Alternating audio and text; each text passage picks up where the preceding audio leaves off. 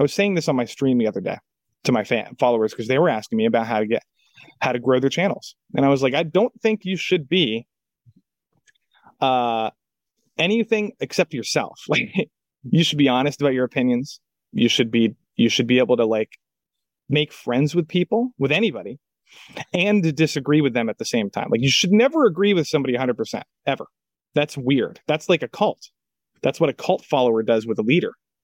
You know what I mean? And even when the leader steps out of line, sometimes the cults, they got to bring him back in. Like, hey, you can't say that. You're supposed to stand for something. If you're behaving like you should be, a hive mind organism, contributing to the group, and therefore the group's growing in popularity and the group is doing something positive and you're contributing. If you step out of that, you have a bullseye on your face.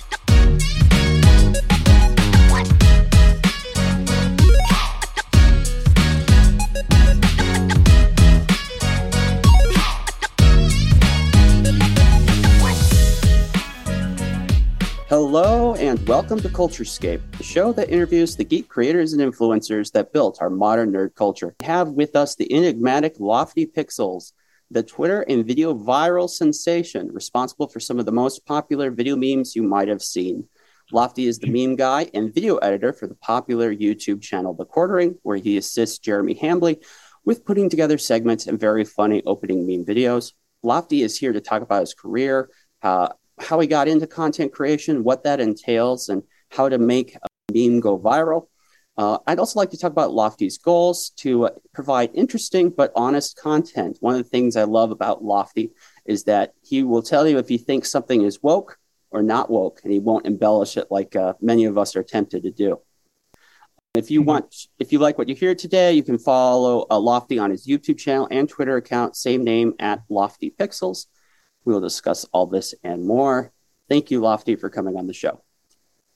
Thanks for having me on, man. That was a good intro. I like it. Nice.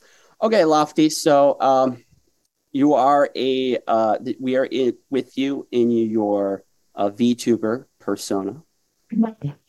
Yeah, it's just the easiest. It's the easiest way for me to exist in the internet. I don't like having a camera up 24/7. For just a variety of random reasons, but yeah, it's just easy for me. A lot of people think it's funny, so I do it for the humor, partially as well. Yeah. I think it keeps you interesting. It's like, who is this guy? Who is this strange Lofti of which they speak? Okay, so Lofti, tell us a little bit about your career. How did you get into making videos? How did you become interested in video editing? Well, yeah, like internet video editing in this day and age is like kind of chaos. It's just chaos. Like first of all, I didn't go to school for any of it. And I wouldn't if you want to do I'll start by saying this. If you want to do video editing for YouTube or Twitch or anything like that, you don't need to go to school. So what I did was I taught myself how to do editing. I started by making funny videos. So in high school, I did short films. I actually worked on some short films with, friends and a feature-length film. But really, it was just making videos that I thought were funny, putting them up on my YouTube channel. And people started to notice. Some of them went viral. And then essentially, I just used those as a portfolio to get a job with a big YouTube channel. And that's how I started. This was the YouTube channel was a gaming channel called Skill Up. Highly recommend. If you're into video games, I highly recommend his channel. And Layman Gaming was the other one. They're brothers. But I got a job with them and they gave me a shot. And it was awesome. That was a great experience. So how did you go from there to where you are currently working with The Quartering? Well, I went to E3 in 2019 with them, and I did about 15 videos in the span of like 4 days for them on their channel. I did some networking there, and then I ended up using those videos as a portfolio for somebody. Well, Jeremy at the time from The Quartering was looking for an editor, and he actually referenced them in his his resume request. he was looking for similar content. They were doing meme insertions in some of their long form video content. They would put some memes in there just to make it more funny and do some quirky editing. And that's what he wanted. And then, like I said, I had a portfolio ready to go, and I was I sent him an email, and then I did a test for him, and then I got hired for that. And that was back in 2020. That was right. For me, that was wild because I was supposed to go to Japan to teach English for a year really? or 2 years. Yeah. And then COVID hit, and that completely fell off. Like nobody really went. Like that entire class of teachers, like of those like the JET program or whatever. Anyway, so that I was depressed about that. And then I was able to get a job at the Courting like a month later. I was shocked. I was like, well, that worked out really well. Yeah, that was it seemed like there were bigger plans for you. Even though Right. I'm sure teaching in Japan would be an awesome experience. I would have loved it. I've been to Japan before, and I love it. I love Japan. I love Yokohama, Akihabara, Tokyo. That's where I was. But yeah. Okay, so let's get into what the job entails. So, how do you guys pick your topics or your targets? What's the workflow you and your team like to use? Okay, that's a great question. Two things before I answer that. Number one, I might, if my headset dies, I'm just going to plug it in. But it might. I guess if you're editing that, that's not a huge problem. Yeah. But number two, I would say this. Well, first of all, I'm currently freelance. So I worked for Jeremy for about 3 years, 2020 to 2020 to December of 2022. So about, I can't do math, but that's how. And then last month, I kind of went freelance. It was getting a little bit because I'm trying to kind of do my own thing at the moment, and it was getting a little bit complicated working full time with somebody else, and it wasn't working as it functioning as it used to. So what we ended up doing was getting 2 other editors and just making a transition. But so right now I'm freelance. But you asked about workflow. Yeah. How do you figure out what you want to cover? What's the process you go through to get there? Well, it's when you're working with a big YouTuber and they have all the content that they want, and then you're basically the producer. I was basically the producer / editor. I just do basically we have a system where he says, okay, we're going to cover Elon Musk today. Gives me a little bit of heads up. I come up with an idea for a funny skit. So basically what I was doing was just making funny content for the first 2 minutes of his video to hook an audience. And that's a big thing. Hooking an audience is the first 2 minutes is huge. If you just see a guy talking like right off the bat, and like it's and if it's not an interesting topic, you won't get views. So we figured out was if we're talking about Elon Musk, I might have to make a reference to like Iron Man or something, or like Tony Stark, and do like a funny pop culture reference. And so he would give me a little bit of leeway, and I would come up with an idea, and then in about 90 minutes I would turn around a 2-minute thing for him and send it via OneDrive remotely.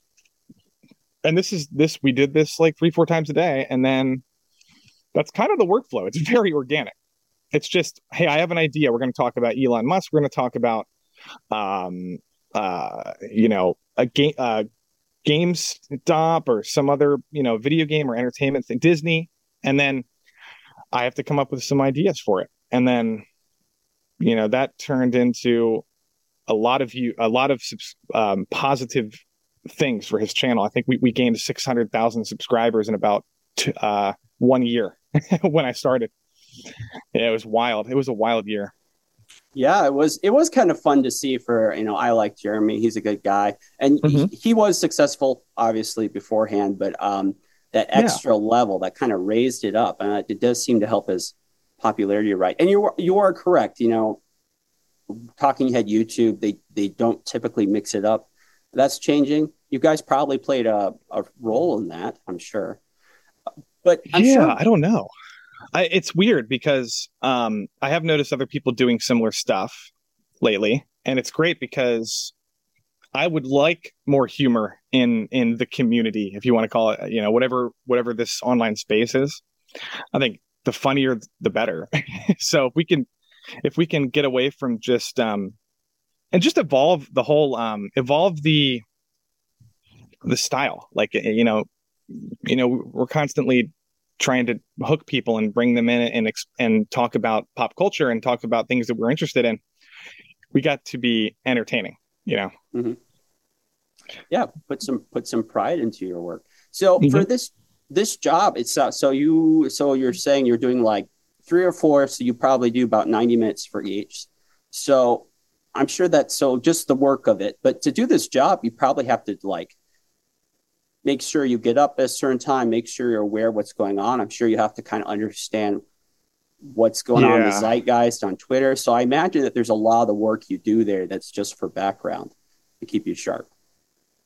Yeah, that's like something you just got to do, no matter how much you don't like it. Like if you're not a Twitter consumer, you got to be, or at least you have to watch a lot of content in order to stay up to date on all this stuff and to get the breaking news out. Right. And that's the majority of of the Quartering's views came from breaking news.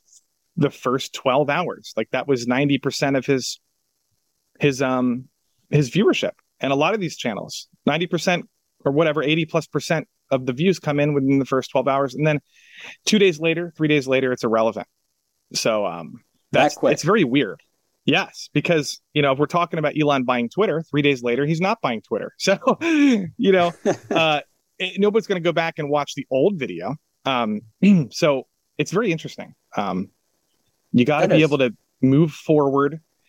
If you make a mistake, if you say you can't think, you got to make a video, put it out, and then start on the next one. It's kind of how it works.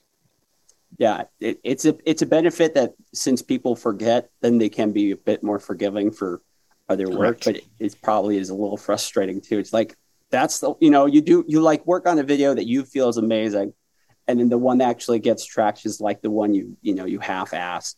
I'm sure.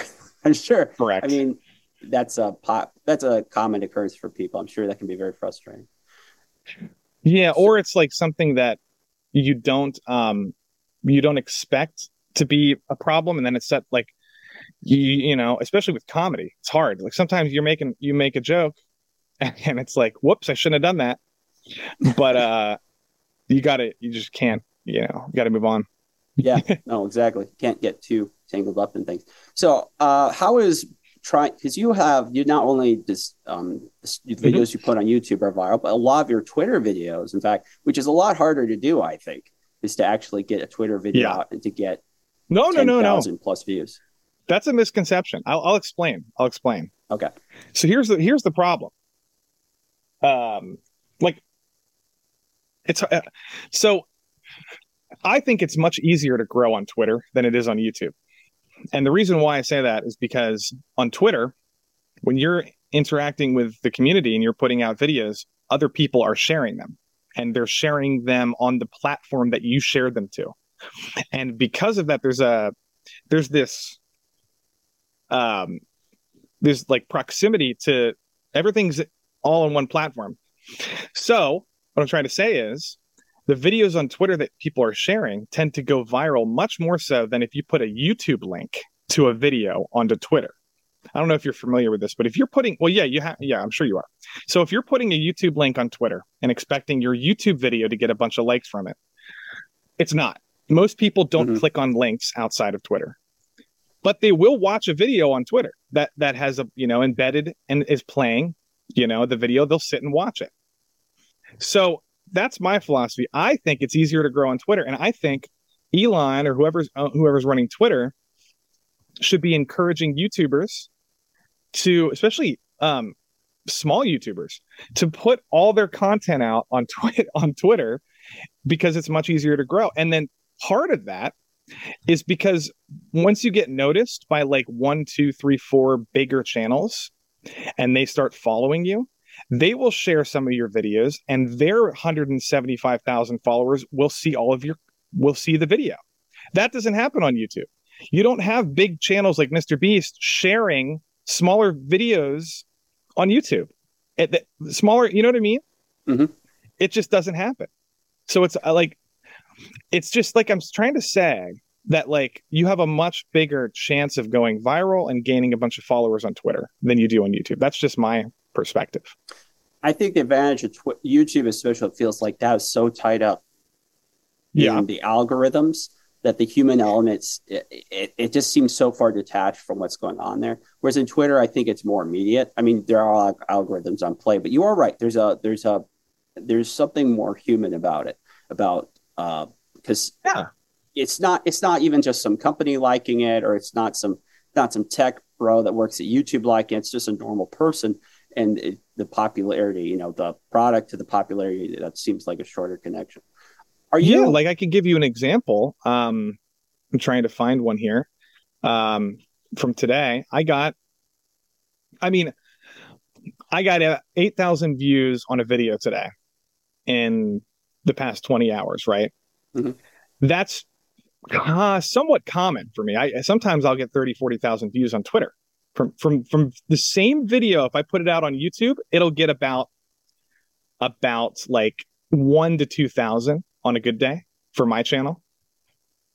And it's like I said, it's because of the viral nature of Twitter.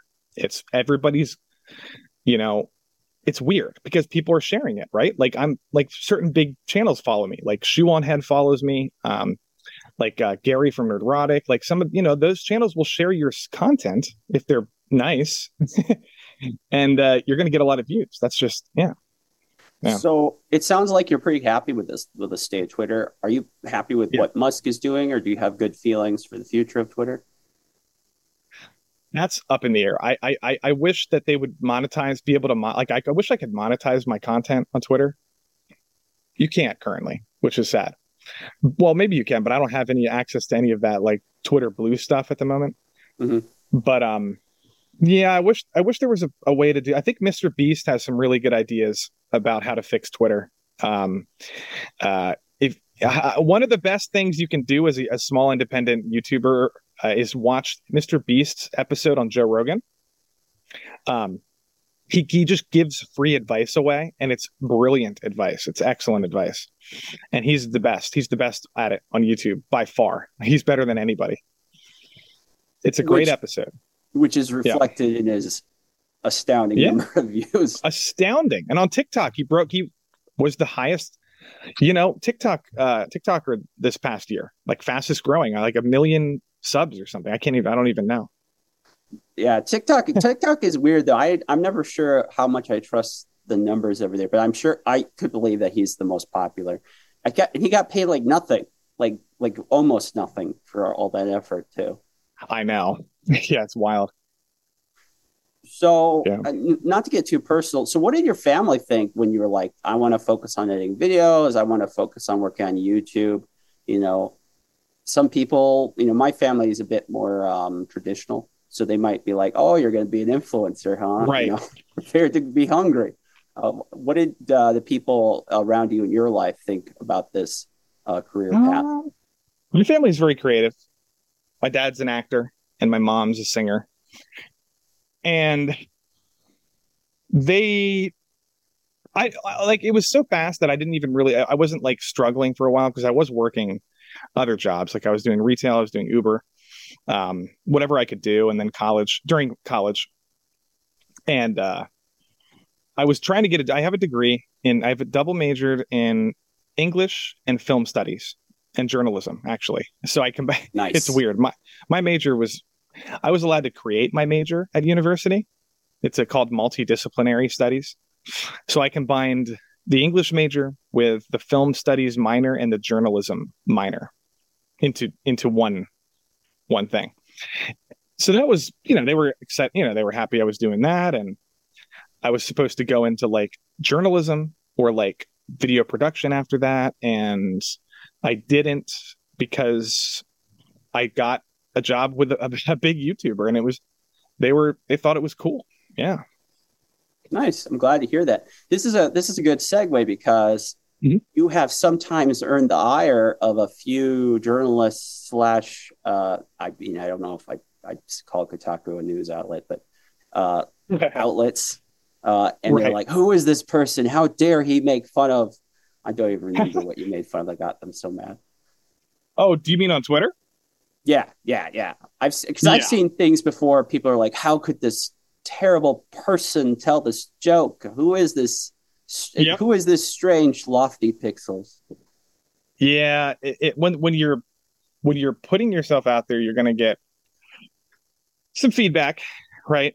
And it's everything's so polarizing that you're gonna get yell. You're This is an interesting segue because essentially what you should be doing in any public, any kind of creative field is avoiding at all costs any kind of bubble or cult or picking and choosing a side of something. Definitely. Because what happens is if you're in a cult or if you're in a group and you like quote unquote belong to something, if you're behaving like you should be in a hive mind organism or like a group or some sort of um like a cult, like you're contributing to the group and therefore the group's growing in popularity and the group is doing something positive and you're contributing. If you step out of that, you have a bullseye on your face. And that's what got me in trouble a couple times with various different kinds of people, because I don't belong to a hive mind. I don't belong to a group. I'm just kind of a person. That's actually what I like about the online nerd community, because generally speaking, the nerd community has always been not very. It's not supposed to be a hive mind. I've have our arguments with all kinds of different people in this community about movies, about games and stuff, about culture, about it's great. Um, Sometimes there's arguments that are because of how divisive we are. It's almost like, well, you gotta pick your battles. You almost have to pick your hill to die on sometimes. Yeah. Um, but yeah, I've been attacked more so from people who would be perceived as politically correct than anything else. That's probably where most of the aggression comes from. It's also probably because you're effective. It's one thing if they're annoyed, but they consider that person like a gnat. But that Yeah, you and the projects you've worked on have just done so well. that's effectiveness is big. That's correct. Because there's some jealousy there. There's some people who are like, well, he's making a good point, so I have to cancel him. Like, you know what I mean? Like that kind of Mm-hmm. that kind of thing. Um, or like nobody should be allowed to listen to this person because they're kind of getting to the bottom of something that's real, and we don't want that exposed. And like I don't try to be like that kind of person. Like I'm not I don't. That's one thing I don't think you should like. I was saying this on my stream the other day to my followers because they were asking me about how to grow their channels, and I was like, I don't think you should be uh anything except yourself. Like you should be honest about your opinions. You should be able to like make friends with people, with anybody, and to disagree with them at the same time. Like you should never agree with somebody 100% ever. That's weird. That's like a cult. That's what a cult follower does with a leader. You know what I mean? And even when the leader steps out of line, sometimes the cults, they got to bring him back in. Like, hey, you can't say that. You're you're supposed to stand for something. You know what I mean? It gets wild. It is true. I've seen that with the quartering. There's a few times I can remember where he said some opinion like, "Oh, hey, whoa, we lost it. We gotta save Jeremy." Well, Yeah, it look, does happen. Jeremy's a kind of good at being himself. I think that's why he's popular. But somebody like I don't know if I'm supposed to drop names here, but I would say Only what somebody you're like comfortable with. I would say somebody like Hassan Piker or Ethan Klein are in danger of, because they are in a cult and they are cult leaders, They are in danger of getting in trouble with their own people if they say anything that goes against what they've basically laid the foundation for their own failure or their demise. So that's that. It's like a weird. This society that we live in now is crazy. It's like it's hard to exist in it. Oh, it is. And I like that comment you said about the nerd community. That's kind of, that's what I grew up as. That's kind of what I think of myself first as a nerd. And I, really until like 2014, 2015, if I went to some kind of convention or a D&D role play night, or went to like go play MTG at the local, I don't have a good word for this, nerd shop. That sounds dumb. It was great because like politics never came up. No one really cared about that stuff. It was just kind of like the activity you're focused on, and that was it. And I think the community online largely still reflects that. I mean, I think sometimes people do get stuck on things, but for the most part, they seem more tolerant, at least than other communities these days. Is that fair? Oh, that's fair. That's very fair. That's very fair. There is definitely intolerance in any direction. In any direction, wherever you go, there is intolerance. But if you call it the nerd community or the online social, whatever, I don't know what the hell to call it anymore. People call the fandom menace or whatever the hell these words are. Mm-hmm. They are more accepting than almost anyone else, because the reason is because they appreciate when you have a disagreement with them. If you don't just resort to name calling, if you say, hey, look, I disagree with you, but here's why, instead of canceling them, instead of never talking to them, not wanting to go on their shows, telling other people to boycott their channels, all that kinds of stuff. I go on people's shows and disagree with them on their own show. They like that. They appreciate that. And they'll accept you for it. Now, certain people on the other side of the political spectrum won't even let you go on their own show. I'll never even get to the point of being able to disagree in a friendly way with them because they won't let me on.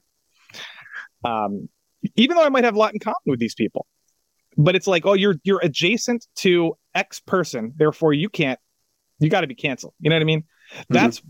That's the problem. And everybody sees it. Everybody sees it. You know what I mean? Everybody knows it. I don't know. I will push back a little bit because go ahead. I totally agree, by the way, that people get tunnel vision about their groups they're in.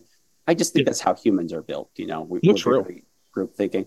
But there are times I have seen certain things where you see, especially in pop culture. So the new TV show or movie comes out, and quickly people either decide, is this woke or is it not? And sometimes those things will really develop very quickly, and you will be out of step in it. And some people, they can get pretty upset. You're right. You don't see as much blocking. You don't see as much cancellation, but it does happen.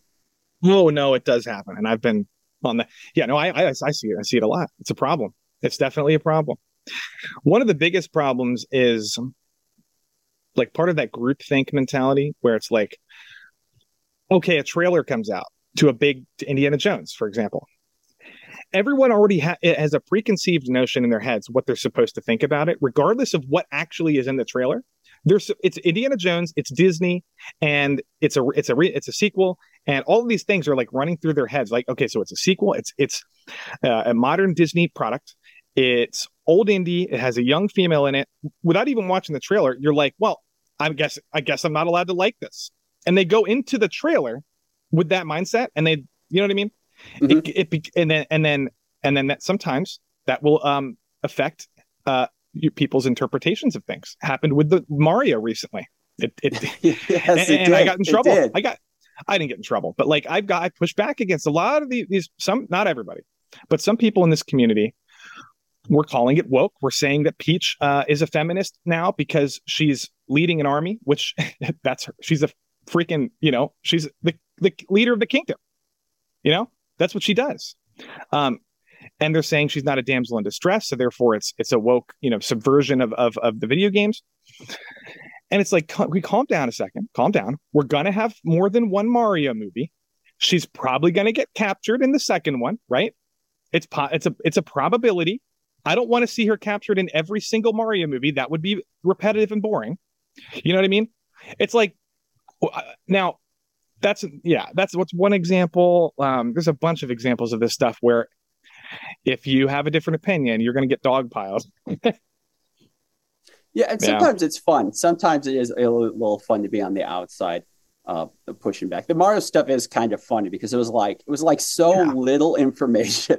It was like there's nothing here we can work on to really make an opinion of any kind, except that Chris Evans' voice, which it does seem like it's getting better. The Chris Evans voice thing is not political at all. That's just preference. That's just terrible. Yeah, but there is this like, we're supposed to hate on Hollywood, so that you have to come up with some excuse to hate Mario, and the easiest thing to do is to point to Princess Peach, and she's wearing a her Mario Kart suit, and therefore she's being masculinized. It becomes a conspiracy theory, and it's very embarrassing, actually. How from the creator's side, how do you? And I don't want to say anyone is disingenuous. That's not what I want to imply. Right. From the creator's side, how do you think people end up into it? Is there a temptation sometimes to play up how woke something might be in the hopes that it gets more clicks? Or do you think people generally just do that? I'd say you have to be clickbaity. And if you want to grow your channel, everybody knows this. I'm not saying anything. I'm not giving away any secrets, but you should be balancing that with being a genuine, media critic, right? And I think a lot of people that I'm friends with do a good job of that. What I mean by that is like the balance, like it should be like 80-20, and like you gotta have, like I said, you gotta have a clickbait topic every once in a while, especially. It's hard to describe. It really is hard to describe because it's very complicated. But I don't think anyone's being disingenuous when they're actually talking about the stuff. When they're talking about the stuff, I think people are giving their honest opinions. And you can see it with Avatar. A lot of this community that I'm describing enjoyed the movie, despite knowing, and they said that, despite knowing that their own fans might call them shills or like consumers or Disney, paid Disney shills or something. And I appreciate that. I think Avatar was great. I think the way everybody handled it was fantastic. And if you don't like Avatar, don't pretend to like it. Like I genuinely believe people like Nerdrotic didn't like it. I don't have a problem with his take on any of it. Oh, Gary, Nerdrotic in particular, he is completely that is who that guy is. He's just not a fan of that kind of storytelling. I get it.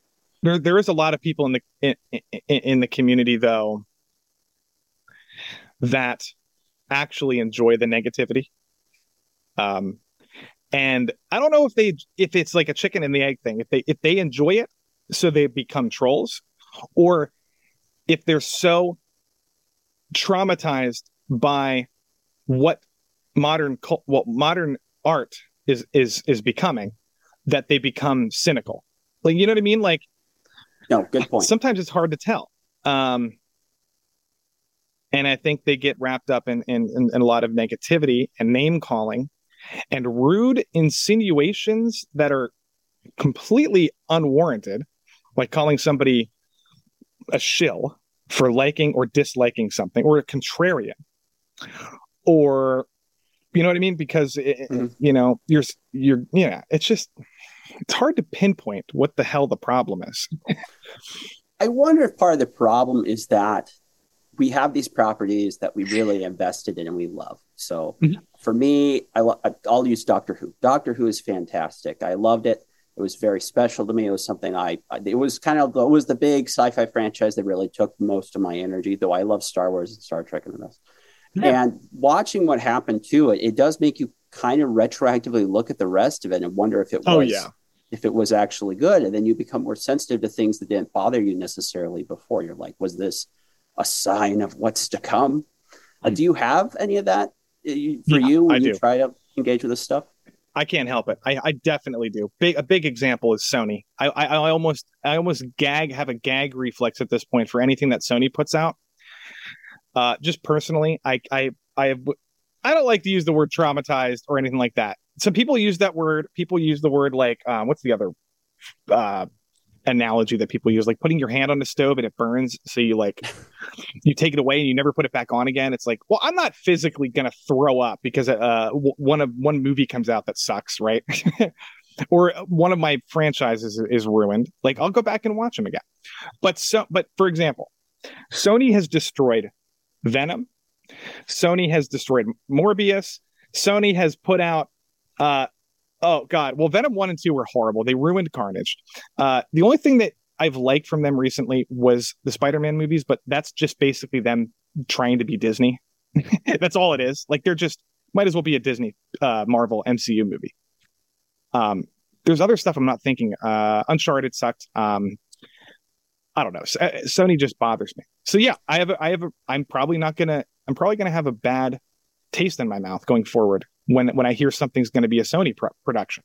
I can't avoid it. And I did the same thing with wow. I like to try to give things the benefit of the doubt. Me too. As much as possible, because a lot of the time I've been surprised. Like, Dune was fantastic. Dune was supposed to be bad.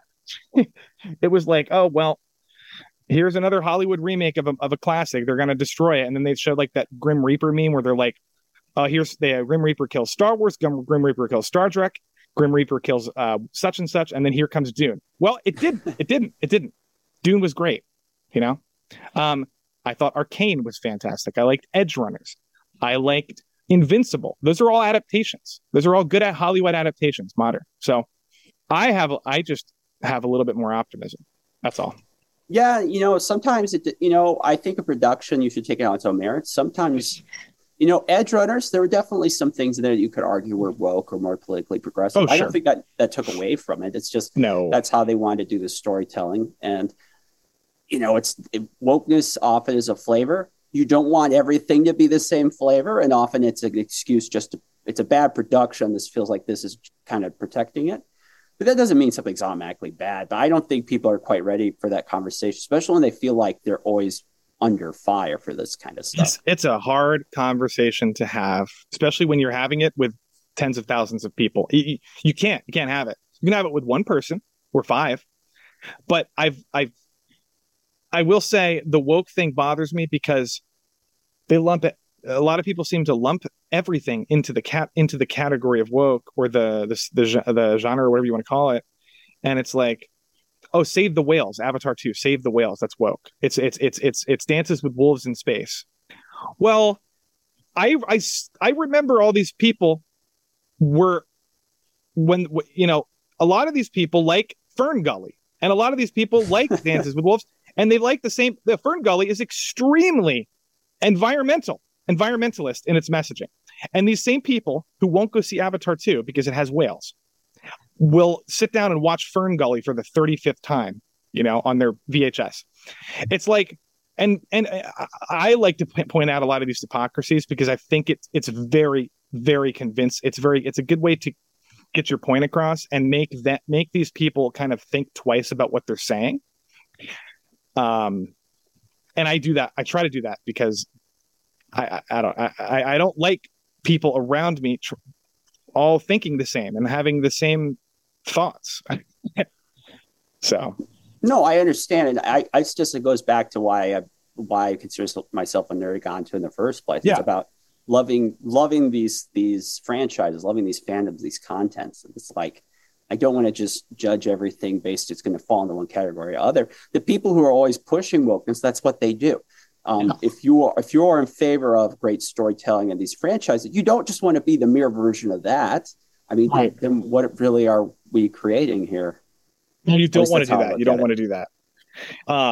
But you don't want to be you don't want to be a woke show or a woke movie. You don't want identity. You don't want your identity to be that, like which happens all the time in Hollywood. Hollywood producers will hire from the top down on certain films and certain productions and certain franchises. They will hire based on it's how it is. Intersectionality, social agenda, and it seeps its way into the material. Like you see it with a lot of stuff. Ghostbusters 2016. You see it with Terminator Dark Fate. You see it with a lot of stuff. Like I'm not discounting any of that. But there's a difference between those, in my opinion, and like if Tarantino made Kill Bill Volume 3 today and was criticized for falling into the feminist bandwagon. It's like, no, he's not. He's not doing that. Yeah, have you seen the original? Did you see the originals? Yeah.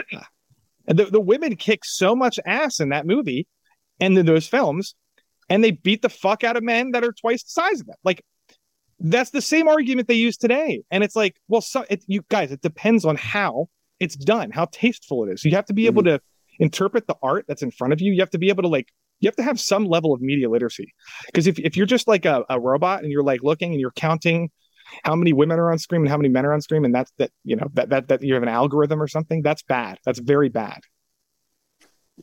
Lofty, do you feel like things are changing at all in terms of what, for one, okay, so like for one factor, of course, the economy, we're going to recession. So where Disney might think they could get away putting out something like Last Jedi, where they're just kind of half-assing it and it's kind of politically correct. Now they really do have to think about it because they have to get right. And also we see things like with, I'm sad at the result, but Henry Cavill, who has come out and it's pretty obvious, he's a huge Witcher fan. He's read all the books by Sapkowski. He's he's gung-ho. And while he kind of lost that fight, it was really, it gave me a lot of hope seeing someone with that much influence and effect being open about being a fan and wanting to do right by this franchises. Does that give you hope? Do you think things are going to change, or what do you think is the future of the media woke question? I think it's going to be a hodgepodge of, I think it's going to be chaos for the next semi-long period of time. I think eventually you won't see a drop, any kind of dramatic anything. Hollywood's not going to crash and burn like people are predicting. Oh, in 3 years, Hollywood's dead. Disney's not going to last 5 years. Yeah, they will. But it's also not going to be like 100% woke, because like you said, there's people in the industry who care about art, and they care about the art over the politics. Quentin Tarantino is still making films in the Hollywood industry, and he doesn't give a shit about, I'm sorry if I'm not allowed to swear on this platform on your show. If it's a problem, I'll just believe it. Don't worry. Yeah. Tarantino doesn't care about political correctness. He's never has. Neither does Christopher Nolan. Neither does Martin Scorsese. There's so many directors in the system that are great. And it's like, they're not going to go away. And then you have people like Robert Eggers coming up, right? Who just got yelled at by Hollywood, by Twitter for making an all white Viking movie, right? He doesn't care. He doesn't actually care. And the studios don't care. They care about money. They really do. That's what they care about. No, exactly. And if they understand the money is with the fans, then they'll come back. At least I hope. That's what I hope. I hope so. The problem is that movie made $70 million, unfortunately. The Northman is the best film of the year by far, in my opinion, like artistically. And even in terms of, I consider it a blockbuster. I think it's an epic movie, but it only made $70 million because, and I yell at people on my side all the time because they don't go see these movies because they're like, I'm not going to give Hollywood my money. And then I'm like, well, why would you not go see a good movie that you want actually enjoy and prove to Hollywood what you want to watch? Like, tell them what you want to watch with your money. That it makes absolutely no sense to me. So now Robert Eggers is screwed because you didn't go see his movie. Now he's got to pander to the other side. It's like, are you crazy? Don't do that. Please go watch movies that you guys think are good. Watch them. Go to the theaters. Yeah, it's not enough just to be against things. You also have to find things that are worthwhile investing. Okay, so I'll have one more question and then we'll closing thoughts. Oh, sure. So the G4 TV stuff. Yeah. Were you a fan of G4 TV back in the day? I don't know how old are you, but you remember all that period? Oh, yeah. And in middle school, I was watching G4. Chris Gore, I believe, turned me on to Old Boy, which is like a foreign movie that is really cool. I remember like I watched American Psycho when I was like 15 because Attack of the Show or whatever was talking about it. I loved it. I loved G4 back in the day. I loved the show Icons, where they went over. It was a documentary about all these different iconic people and game developers. I like Yes, G4. yes, I do remember You that. remember that? They had good documentaries. They did. would pump one out every now and then. Yep, that's great. But now Okay, now it's done. Now it's bad. I know that it's painful. I was going to ask, what did you think of that whole debacle, and what do you think the lesson should be, the takeaway? Because it's been it's pretty close to exactly a year that this whole There's a couple of different lessons. One, it's not just don't. Well, it is the number one thing is don't attack the people that are watching you. Don't do it. I mean, you could do it, but you're going to get canceled. I'm not going to get canceled, but no one's going to watch you, and then you're going to have to find another job. But that falls on Frost, I think, or the people who hired her. Now, I know G4 was trying to do other forms of entertainment, like they were doing VTuber content that was somewhat edgy and controversial and, not politically correct, but, which is fine. But they screwed up because they didn't punish the person that was in the headlines. They didn't go out of their way to tell them, okay, look, this is not who we are. We apologize to the fans. It's their responsibility. So not only did Frost screw up, but G4 production and G4, the team, everybody, everybody came to her defense, and it was just a very bad idea, and they paid the price. Yep. That's how I saw it. That's how I saw it too. And I did, and part of me feels bad because I think Frost, I don't know if she has some kind of issues. I honestly think she walked into the buzzsaw. Yeah. I don't think she understood. I agree. Sweetie, we don't say that out loud, actually. Like, I know our company says it. We don't act, you're not actually supposed to go out there and say that. No. Here's another. Well, you're right, but she also came off as very egotistical and making the show about her. She even said in the thing, she was like, "This wasn't scripted," or I'm gonna go off script here and talk about. And they were like, "Oh, what is she gonna say?" The people next to her had no idea. Yeah. You can't do that. Oh my gosh, their faces. That can still see it in my head too. Adam Sessler was like, wait, where is it? I have a clapping. Adam Sessler was like, clap, clap, clap. You guys remember that? That was funny. Oh my gosh. It's so weird. It's so weird. So sad to see our icons fall. All right, Lofti, what are you doing now, and where can people find you? Well, speaking of icons falling, there are icons rising. So, I include myself in that but there's plenty of us, sub to all these people that I referenced tonight, Nerdrotic, Geeks and Gamers, go sub to some of these smaller channels like Flaccid Phoenix. Give a little shout out to Flaccid Phoenix, the Midweek Hump. All these guys are trying to be a positive influence in the community. Such creative names. Yeah, it's entertaining. It's just it's nerds having fun talking to each other about stuff. But yeah, my channel is Lofty Pixels on YouTube, and and Twitter, LOFTI Pixels. And I do video games, anime, movies, television, comics.